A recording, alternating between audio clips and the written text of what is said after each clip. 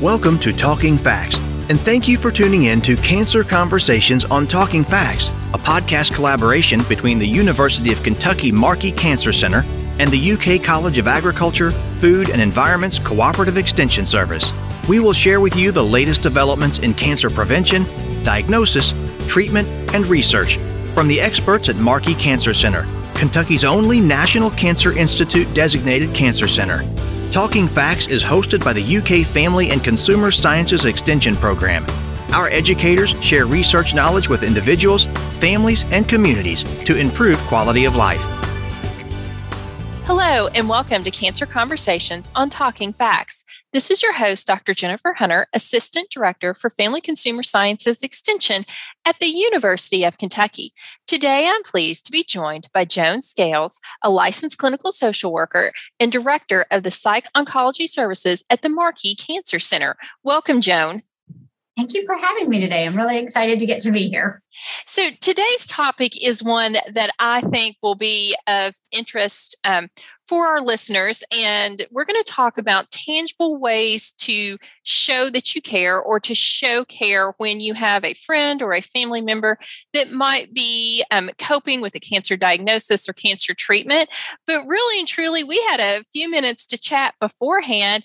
I think the information that you're going to share and the tips that you have for us today are really and truly applicable for anyone that may just need a little extra assistance. I think so often when we have a family member or a friend that is grieving or facing challenging circumstances, that we really just don't know how to help. We want to help, but we don't know how to help. And you're going to help us tackle that question today. Yeah, I feel like, in the context of cancer too, there's not many of us who don't know somebody who has been through cancer or has a loved one who's been through cancer or something like that. So it's so close within our world. And then to your point earlier, could be applicable to people with other life-threatening situations, health crises, grieving, maybe the loss of somebody, the death of somebody, however that might be. So there's a lot of good information that I think we can kind of pack into this.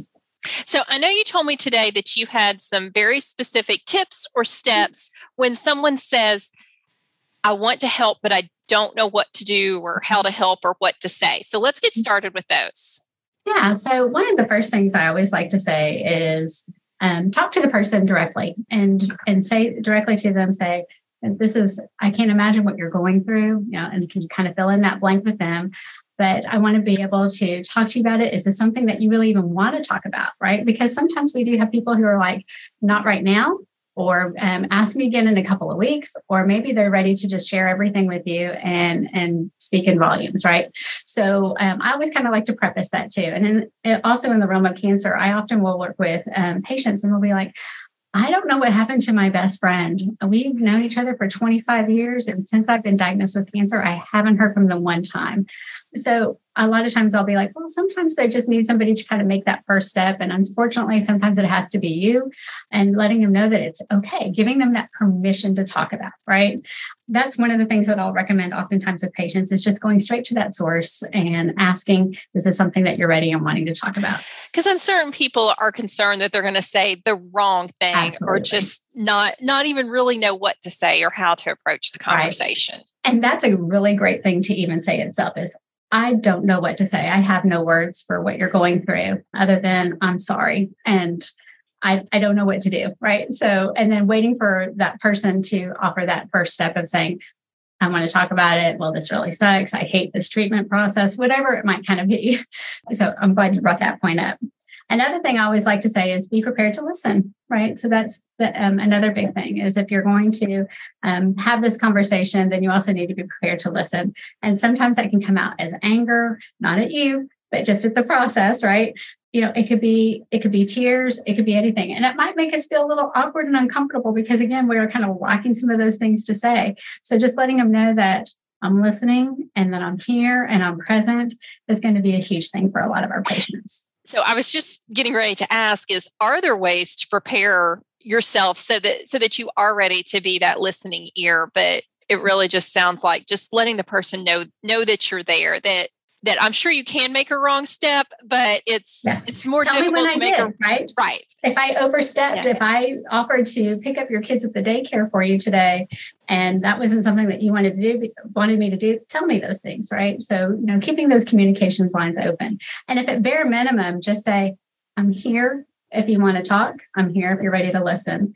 But then also trying to maintain that active presence too, not just kind of falling back into the sidelines and letting life go forward. Checking in with them, saying, hey, do you feel like talking? I've got a few minutes right now. I'd love to sit and just visit with you and hear how things are going with treatment. Tell me what's happening. Are you feeling good? Is it as awful as you thought it was going to be? Sometimes we do catastrophize things, and just trying to get a feeling for what could be going on for your loved one or friend who's going through treatment. Yeah, and I think that that's probably a key point is to make that reach, that the individual that might be experiencing the diagnosis or treatment, that I'm certain they might feel like that they don't want to be a burden or that they don't want to be putting their problems on to someone else. So being the friend that makes the reach. Yeah, and being a friend that makes the reach, and then also being the friend, if your friend doesn't want to talk about it, you could even add to it and say, well, do you want to hear about some things that are going on with me? Because sometimes that can be a really nice diversion from our own set of things. So if you've got something else going on and you want to share that and your friend is wanting to listen, then, absolutely, that's a good time to begin to continue to stay engaged and keep a relationship going with that loved one. And just normalize the conversation, right? If it's something you would have previously shared, then continue to share if the individual's comfortable, I'm sure. Exactly. A lot of times when I'm meeting with caregivers or loved ones, they're like, what do I do? I don't know what to do. How do I go through this process? And so again, using that advice of just reaching out and being that really listening ear is going to be a huge factor. But then also sometimes I say, be very specific. Oftentimes we hear when we're going through this big crisis moment in our lives, let me know if you need anything. I'm happy to do whatever I can. Just tell me what you want. And when you're going through treatment, you can't necessarily say, oh, I want this, I need this. Can you do this? Can you do that? You're just trying to manage your own feelings, your own physical symptoms, and everything else that might be coming along. So I always recommend for caregivers, loved ones to be very specific. I'm going to come over on Thursday and I'm going to mow your grass for you. I'll be over between 10 and 11. I won't bother you. I just didn't want to freak you out when I came over. Or, hey, I am going to Kroger to get myself some milk. Put your list together, and in 15 minutes, I'll be right there and I'll pick that list up and I'm going to go get those things that you might need. And, being very specific in what we want to help them with. And, I can think about instances in life of maybe when we've had some challenges, and sometimes you just feel so overwhelmed that you really don't even know what to ask for, or you can't think through what to ask for. So having that friend that would call and say, I know you got to have groceries and I'm going. Yes. So tell me what it is, can really kind of, I feel like, help an individual realize what it is that they even need to even think through through their needs. Right. And if your friend is experiencing some symptoms, if they're having some nausea, knowing that things like that are going to upset the nausea, you don't want to buy anything that's maybe like a tomato base sometimes, right? Or if you know that they have been losing weight and you want to get them some protein bulking kind of products, trying to just kind of figure that out. So when you're listening as part of the process and conversations with your friends and listening for those symptoms and side effects, kind of taking just a mental note. Okay, they've had some weight loss. So I'm going to try to get them some protein and maybe some few carbs in there and make maybe a pasta dish of some kind with some chicken in it or something, right? And just kind of just knowing if they do tell you no, because they probably will sometimes, because maybe they just don't want to, maybe they feel guilty, whatever that might be. And saying, well, I'm going to make a meal. I'm going to put together, there's a meal train website that you can go to and people can sign up to take meals. And the patients can put, okay, I've got 2 kids and they're picky eaters. They don't like mushrooms. They don't like this. And then people have these parameters to go around and can bring you something, or maybe they need a low sodium diet or whatever it might be.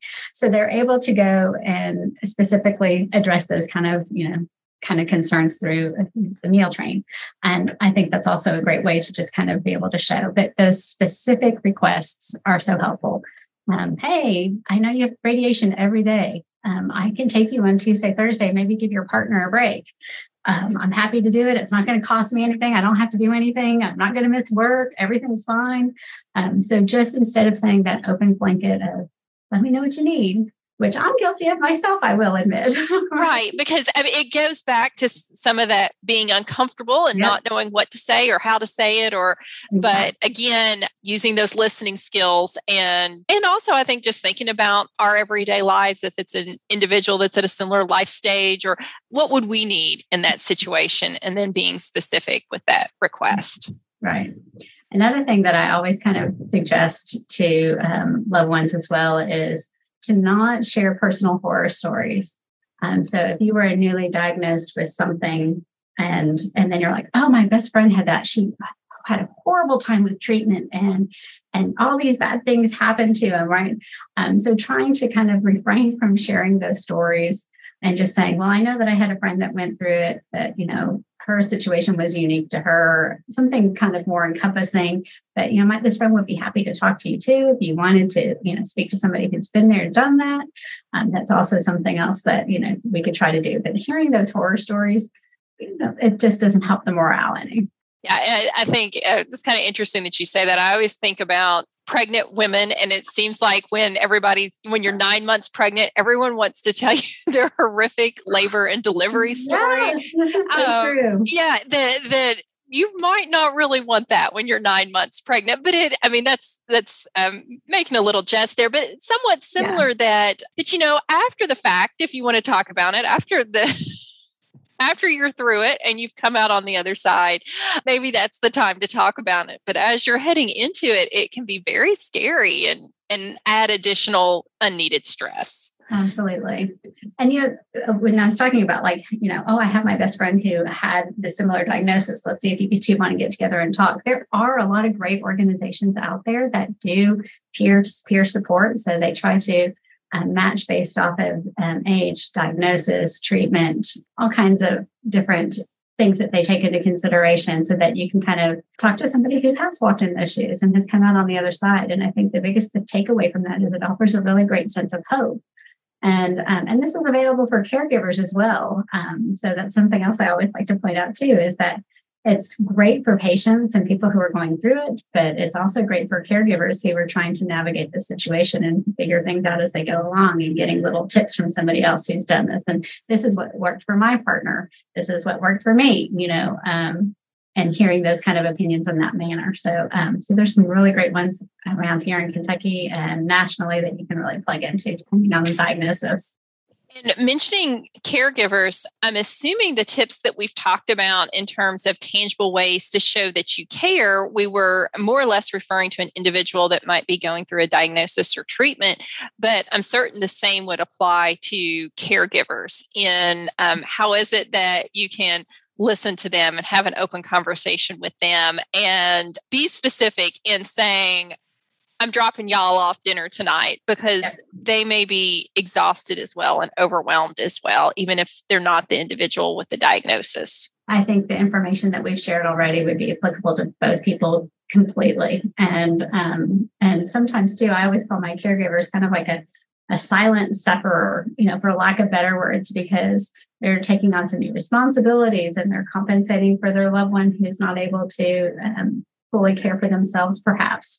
And they are just kind of forgotten about, all the focus is on the person who's undergoing treatment and who's sick, and rightfully so. But sometimes as a caregiver, it's really hard and you feel out there and alone by yourself. So making sure that when you're, meeting with your friend who's going through treatment, also talking to the caregivers who are the primary people in the loved one's life who are helping to do that, whether it be a spouse, daughter, son, whatever it might be. Excellent. Joan, thank you so much for joining us today and having this conversation. I just think it's great tips and reminders for folks of they do care, but how is it that they can actively show that care to their friend or family member? Thank you for letting me be part of it today. I'm really excited to get to talk with you today. Okay, thanks. Thank you. Thank you for listening to Cancer Conversations on Talking Facts. Our goal is to connect you with the latest advances in cancer research in the Commonwealth. If you enjoyed today's podcast and have a suggestion for a future show topic, please message us on the UK Markey Cancer Centre Facebook page at facebook.com/UK Markey, or visit our website at markey.uky.edu for more information. You can find University of Kentucky Family and Consumer Sciences Extension programs at your local Extension office or online at fcs.uky.edu.